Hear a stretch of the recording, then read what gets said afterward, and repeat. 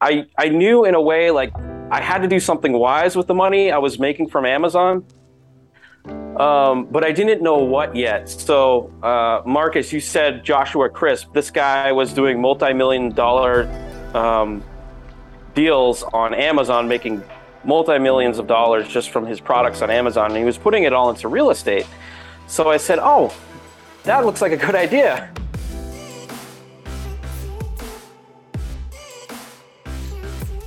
Hello and welcome back to the Smartest Real Estate Investor Podcast. I'm your host, Marcus. And I'm Jaquita. And we have a very special guest for you today. Our next guest has been nothing short of spectacular since meeting him in 2017. When we first met, we were both working on building Amazon businesses. And I'll never forget the day where he posted on Instagram that he was able to quit his job while yelling out the window, "I did it!" I'll never forget that video. I'll never forget the freedom that I saw on his face that day. And then I soon saw that he was a part of Joshua Crisp AMZ formula program, where they worked to combine Amazon and real estate together. And I remember thinking, he's going to knock this out of the park. And that's exactly what he did. On his very first flip, he turned a funeral home into one of the most beautiful homes I've ever seen and made a multiple six-figure profit on his first flip. My man has built a 7-figure Amazon business, and now he's moving into real estate where I'm sure he'll surpass doing the same. He's retired from the 9-to-5 grind, built an amazing life for him and his family, and now he owns property in the Philippines. Join me and welcome this absolute rock star and our good friend, Joey OConnell. Hey, man, I got to be honest guys, with you. Thank you for having me. Yeah, I got to be honest with you, man. I got a little choked up as I was typing that out, just kind of, thinking about all the things that you have accomplished, how we started together and we were just testing product after product, and it was just one issue after another one. And then you hit this home run, man. And I never forget being so happy for you. Just like this genuine feeling of absolute happiness, man. And as I was writing it out, I was like, keep it together. Keep it together. This is your friend. You got to do it right. Let's just keep it together, man. So, yeah. Very emotional moment, even for me at that time of writing the intro. But enough about me. I'm going to get into you now. So let the guests know your background and how you got into real estate in the first place. Yeah. Thank you guys for having me on your podcast, all about real estate. And a little bit about me is like when I started, guys, I was at least into entrepreneurship and getting into being my own boss, getting to quit my own job. I had no money. Really, I was broke. I was living in a one-room apartment. It was not a good lifestyle. So that was kind of my motivation getting into all this. I had looked into selling products online, eBay, things like that. Long story short, I got into Amazon. I started selling private label products, and that got me out of my 9-to-5. After that, I knew that people who took their money and spent it right away on silly things, things that really didn't bring you money back. We've all heard of stories of famous celebrities that become famous, take all of their instant money and throw it away on new cars and things like that.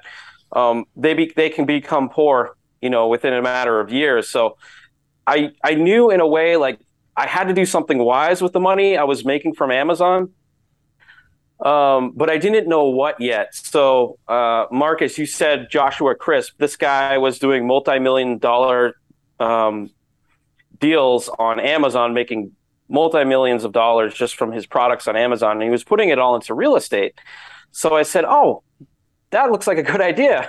Yeah. He invited me to Chicago, to Illinois, to look at all of his rental properties. And I think at the time he had around 60, but now he has over 200 doors, rental properties.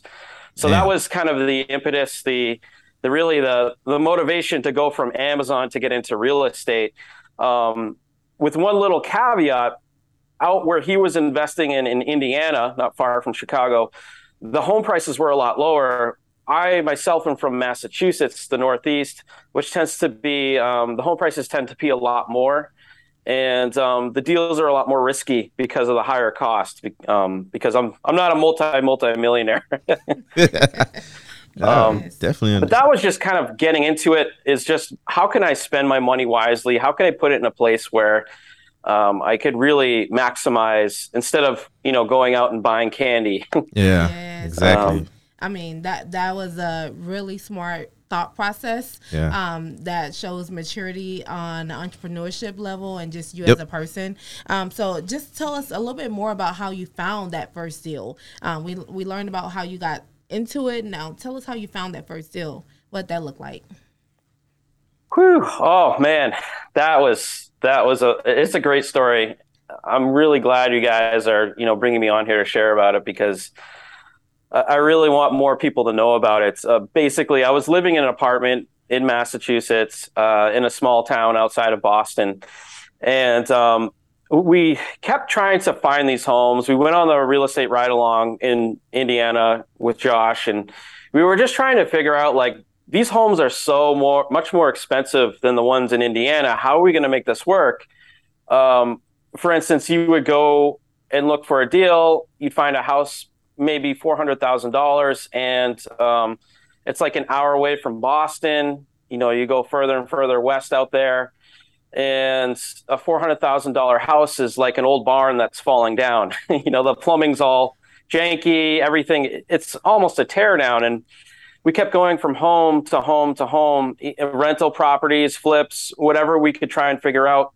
They were all tear downs, and we started to get really discouraged because we were looking for about 6 months. We couldn't find anything until one day, right across from our apartment, the owner of a few funeral homes put one of his funeral homes up for sale. Here's the thing. He didn't put a for sale sign out front. It was only on Zillow. So no one in town knew he was selling it. What's the reason he did that for? He didn't want the townspeople to think he needed money. Yeah. So he only put it up on Zillow. Got it. Wow. Wow. That's how we were able to find the deal without having loads of people rushing in trying to buy it, because there's a lot of competition in the Northeast. Yeah. At that, so if 400,000 buys you a barn, like what? Because I don't know much about the Boston, Massachusetts area. What on earth is the median price if 400,000 is like? Because it sounds like your 400,000 is like our 95,000. Yeah. Yeah, I mean, if you want to start a home, 600,000 to 500, 500 really would get you probably a 1,200 square foot home, something really small, one bed, maybe two beds and a bath.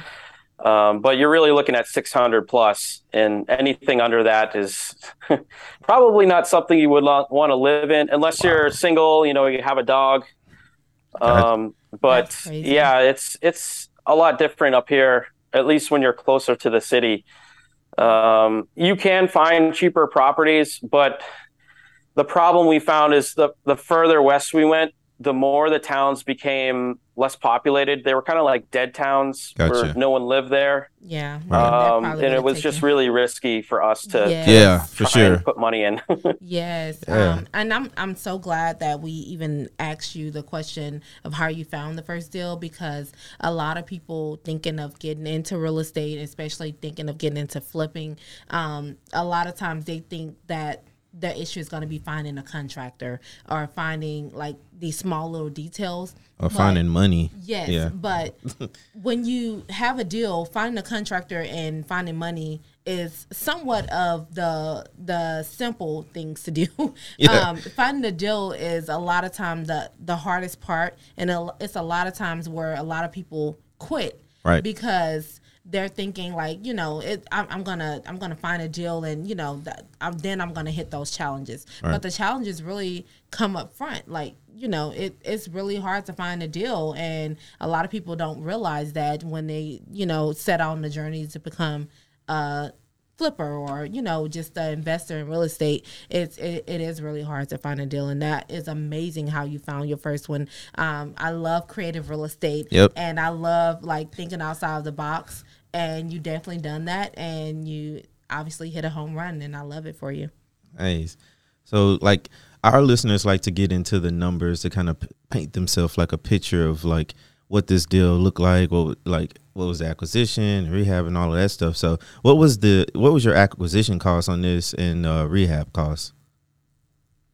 Yeah, so the acquisition cost was $362,000. So we're under that $400,000 mark, like I was telling you before, which is incredible because all said and done, it's a roughly 4,000 square foot home. It's really a big home. The other problem with the house was not only was it a funeral home, the first floor was zoned for business, and the second floor was zoned as a residential in-law. So you had two problems. The real estate investors would come in and they would ask the town, can I turn the downstairs into another rental unit? And the town would say, no, we don't want any more rentals in town. Our town has too many rental properties. The school board. And then the people that want to create a business, they say, can I turn the upstairs as a business zone? And the town would say, no, you can only use the downstairs. So everyone that came into the deal kept getting smacked down by the town.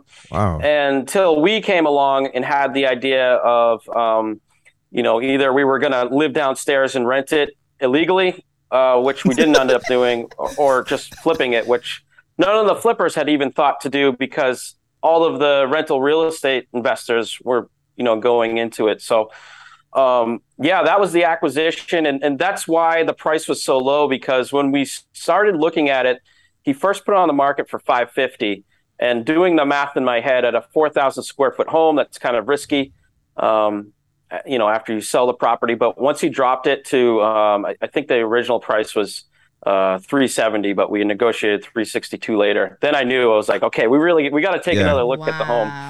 Nice. Man, that's crazy. It was pretty good.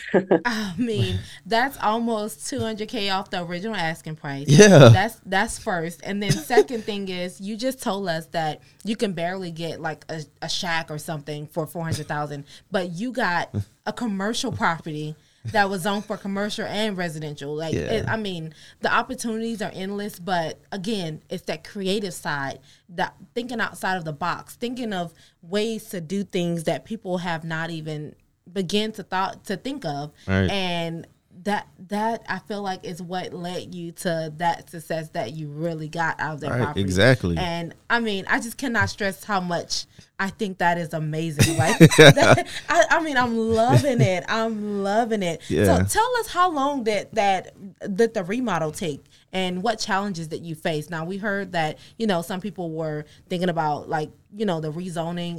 Tell us some of the challenges that you faced, and then how long that the actual renovations take. Yeah. So, after we had purchased the home for $362, we had gone to the town and said, can we rent it, the downstairs and the upstairs as a 2-family? They said no. Then we said, okay, well, the downstairs is a commercial. Can we rent it to, let's say, a dentist or maybe an at-home care company? They said yes, but you're going to have to pave the whole backyard, and you're going to have to do all of these other things. It just really didn't make sense for the residential, because there were homes all around. I mean, for the commercial, because there were residential homes all around it. So that was kind of like the big challenge at the beginning. What do we do with this home? That's why no one would buy it, because everyone said, what are we going to do with this home? Right. And then we just came upon, let's just get started. Let's rehab the first floor. I had a budget of $70,000 for this first floor. Once we get the first floor done, then we can decide maybe, we could figure out something later. So the first floor took about 1 year, because I did all the work myself, and my father helped me. Really? And then we hired a plumber and electrician to do all of the safety work, and then a plasterer to do some of the plastering on the drywall. But that's why all said and done, the whole home took 2 years. First floor, 1 year, second floor, 2 years. But we did all the work ourselves. And like I said, guys, because I have an Amazon business, it's really almost 100% passive. I was able to take all of my time and work on the house as if I were a contractor. Wow. That is crazy. I had no idea that you done all the work yourself. What was that like? To be honest, like going into it, you think it's going to be like HGTV. You think it's going to be quick and easy. Yeah. No, like we were okay. Picture this, guys, right? We just bought a funeral home that nobody wanted. It had an in-law upstairs. My newly married wife that's pregnant from the Philippines, which Asians tend to be a little more superstitious than us Americans. She did not want to move into a funeral home. I would not want to move into a funeral home. Yeah.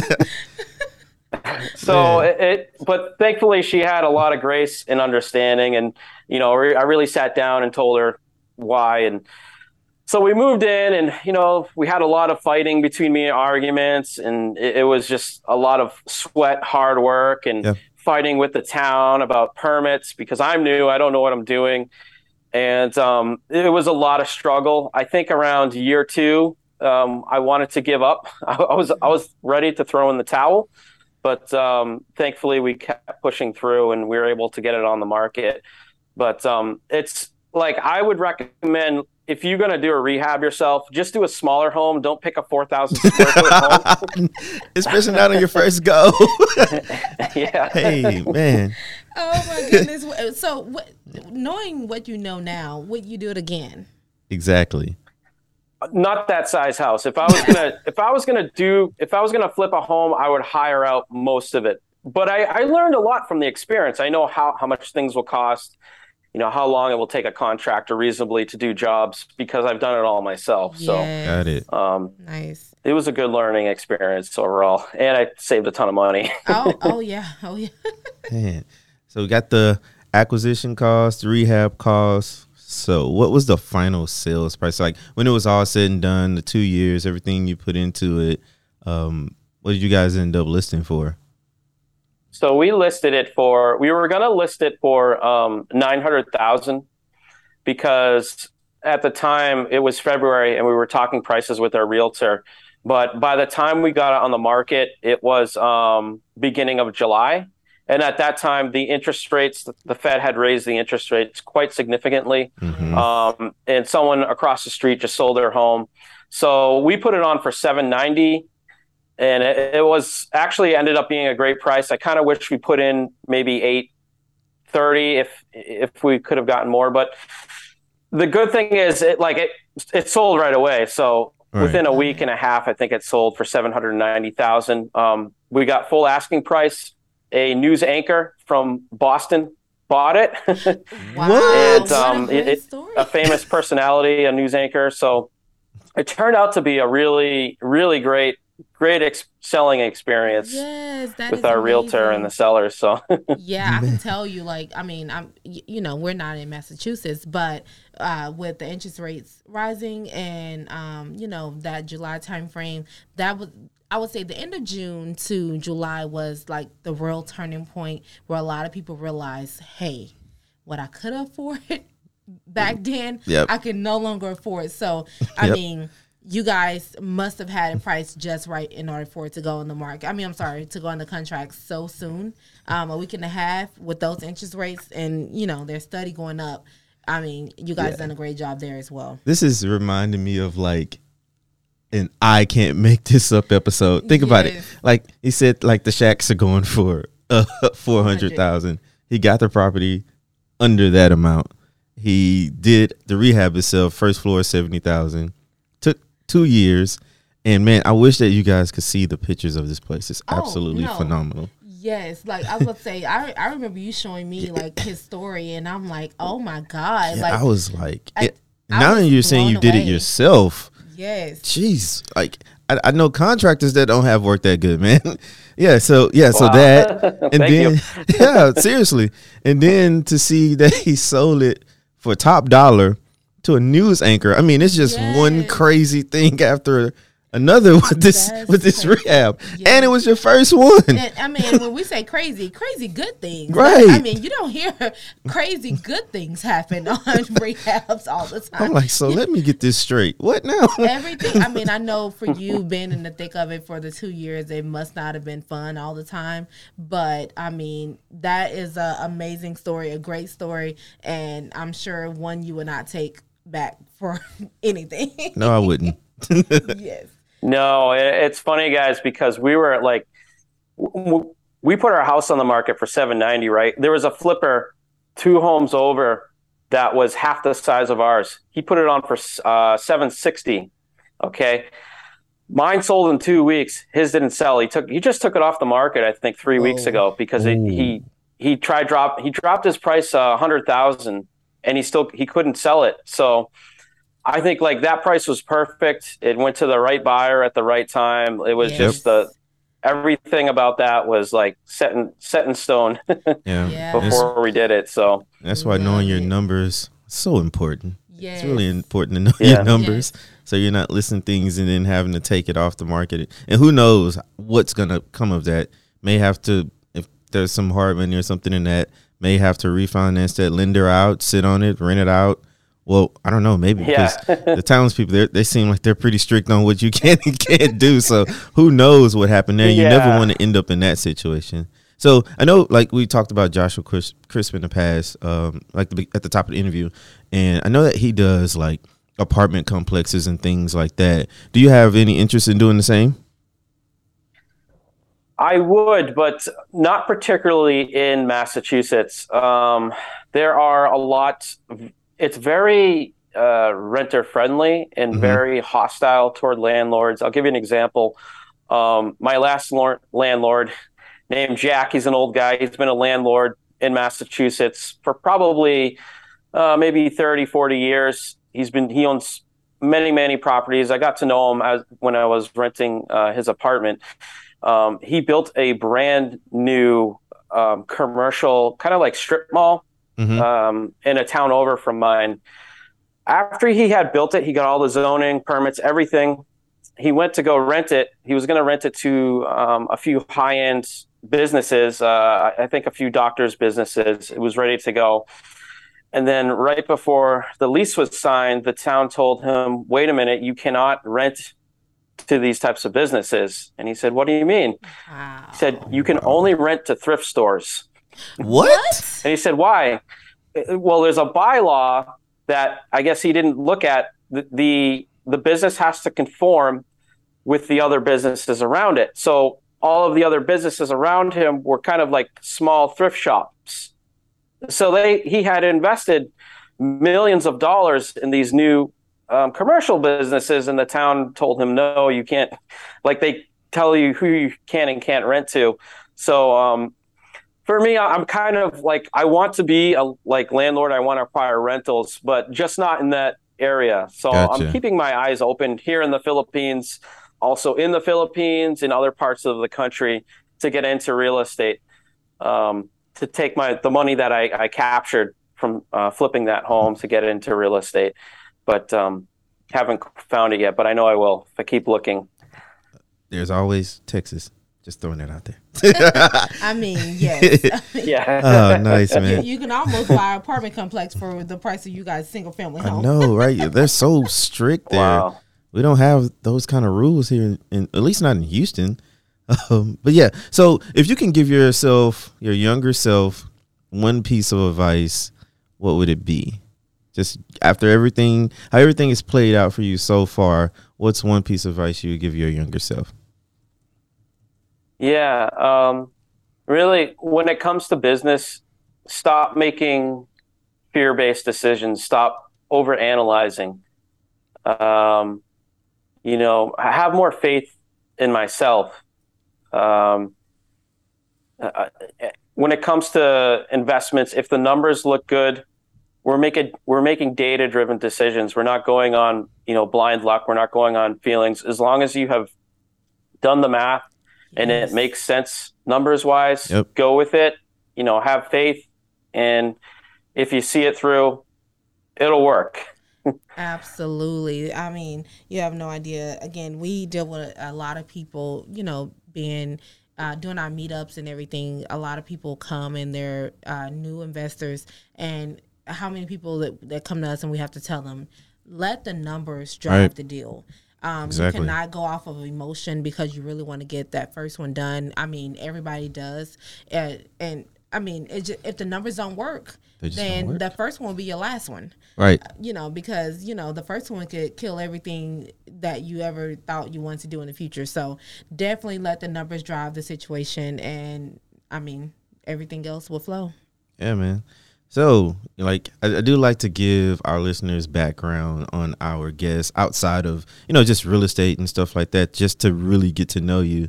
So, like, when you're not doing deals, building stuff, building houses in Philippines and stuff like that, what are you up to, man? Are you volunteering? You're traveling? Sports? What do you have going on? As if building houses in the Philippines isn't amazing enough. I know, right? I told you, man. Joey's he's something else, man. So yeah, that's a great question. For me, I'm always keeping my eyes open for new business opportunities, parking lots, vending machines, laundromats, businesses that are low maintenance and, have a low acquisition to cost. They're simple. They don't have a lot of complication in them. So I'm always looking for new ideas, new ways to grow my money. So I would say the biggest thing is I'm always searching for opportunities online and in other places. So I like, just to finish out that story, guys, for my house. I remember it was the last night we were moving out, and we were up till 12 o'clock just cleaning and getting out of the house. My wife and I were fighting, and she was stressed out, and we're driving to the hotel, and I'm thinking, what did I do? My family, I put my family through so much stress over the 2 years.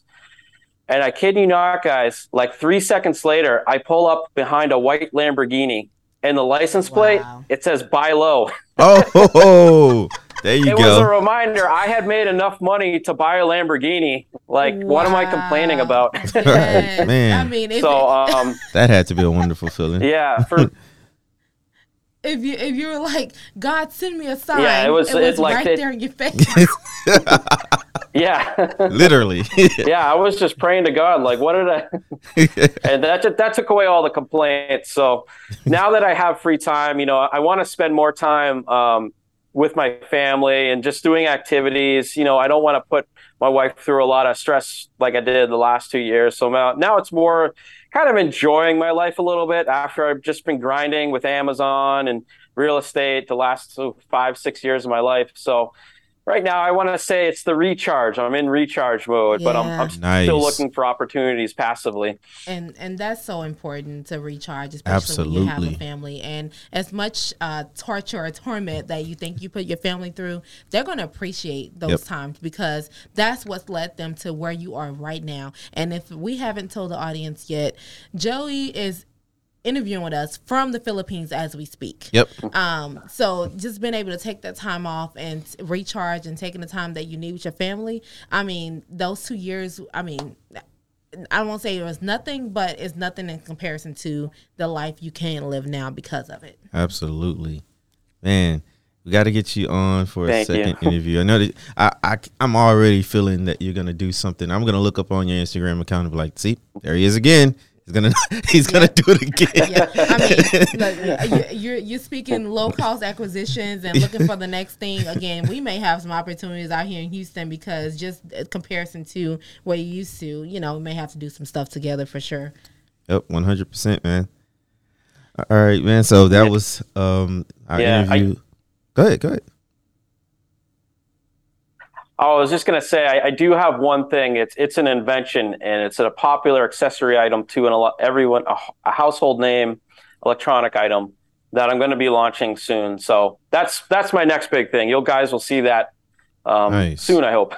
Oh, looking forward to it, because we love to support, love the game and everything. So yeah, for sure. Let us know when it launches, and we would definitely look forward to it for sure. Yep, man. So, yeah, that's been an absolute pleasure talking to you, man. I appreciate your time. It's been awesome. Been real. Been very insightful to all the things that you've done to get, you see it on the account, but to actually get the backstory, man, it's been absolutely incredible. So you guys, that was our interview with Joey O'Connell. I hope that you guys loved it just as much as we loved recording it. That's it for this one. We'll see you in the next one. Peace.